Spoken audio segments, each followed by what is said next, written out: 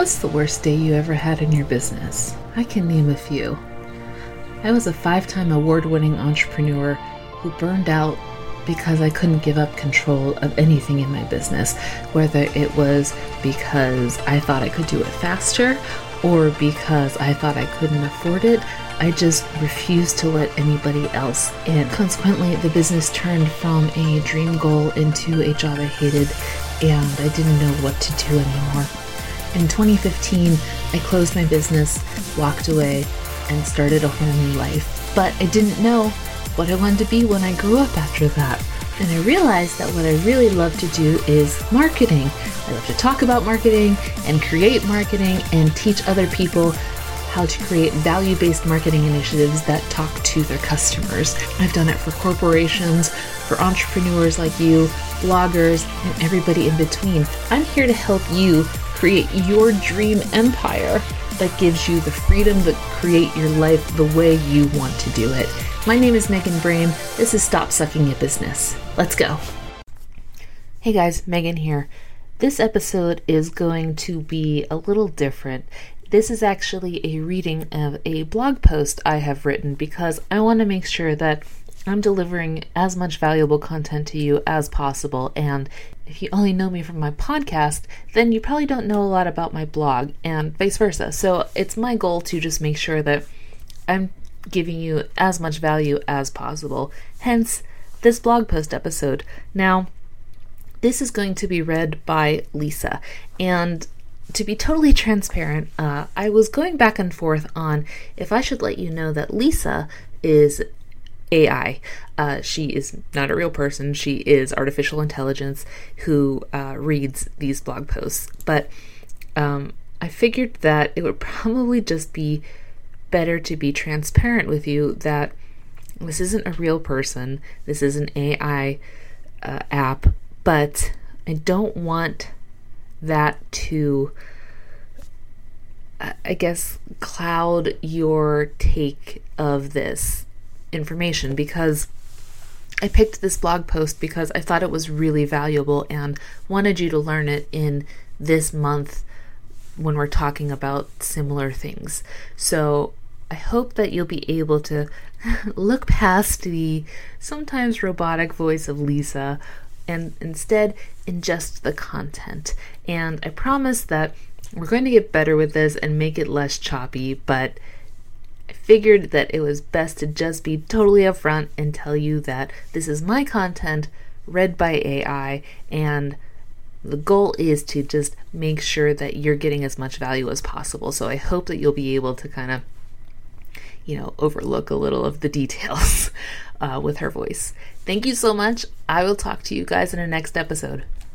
It's rough out there, especially as a self-employed, part-time or full-time person. Having to rely solely on your own hustle in order to keep your head above water, I totally get how stressful that can be. Now add on to that another layer of shit. To keep your income stream afloat, you've got to market your business and get the word out. The problem is, though, that you're strapped and you're barely making ends meet. How are you supposed to be able to afford a successful marketing campaign? I've got some ideas for you that I've used in my own business. I follow a bootstrap mentality when it comes to my businesses. And I really hate the default answer of, well, when you're broke just dig in deeper, because to me, that makes no sense. I understand the basic principle of wanting to double down and spend money to make money. But in my opinion, there are alternate ways to accomplish the same goals. Here are some I've tried. 5 ways to market your business without spending a ton of money. 1. Send product out to influencers and editors. I know most people hold their nose while doing this. And I really think it's a crapshoot if you do it without having a relationship already established. Desperate times, however, call for desperate measures, and if you think your best product can garner you a little well-deserved attention and you already have inventory, give it a shot. My success rate at this depends. Larger magazines got me a short-term bump in sales, bloggers less so. 2. Establish yourself as an authority in your niche. Speak at conferences if not paid. They'll usually at least comp your ticket, where you can gain insight while also teaching others things you've learned as a seasoned entrepreneur. If you don't want to set out as a jet-setting small business owner, pitch guest posts on large blogs and publications. Inc., Entrepreneur, and other digital versions of magazines regularly accept guest contributions. There's usually no money in this, either. But it can bump up your visibility and give your business more street cred. My success rate at this, high. In addition to cultivating a new crowd of followers who think I know what I'm talking about, it also helps to establish potential connections for future business opportunities. 3. Up your social media outreach. Be honest, are you utilizing social media to the best of your abilities? My guess is no. Spend a dedicated hour a day, or every few days, fine-tuning your social media accounts. Research better performing hashtags and stop using ones that get your posts lost in a sea of hashtag Instagood. Respond to comments and reach out to accounts that are aligned with your niche and have a conversation with them in their comments. My success rate at this, high. By establishing outreach efforts rather than just posting, my Instagram account for Beige House hit 10,000 followers in 4 months, which has led to more eyeballs on the blog, more sponsorship opportunities, and helped me to create a community. 4. Ask for help. Probably the hardest one to do, I know. But if you're in a bind and have a looming bill coming up, now is the time to swallow your pride and reach out. That can mean anything from asking family and friends to share your products, or even asking for a short-term loan. You gotta do what you gotta do. Remember that being vulnerable is seen as a virtue in today's business climate where customers want to buy from a person and not a conglomerate. Being human and asking for a boost in whatever way you feel comfortable doing so is part of the game. My success rate at this, man, this makes me uncomfortable spilling it, so I can understand how you feel. I've reached out in a panic for funds from family back when my soap business was teetering. It is what it is. As for success, I would say, high.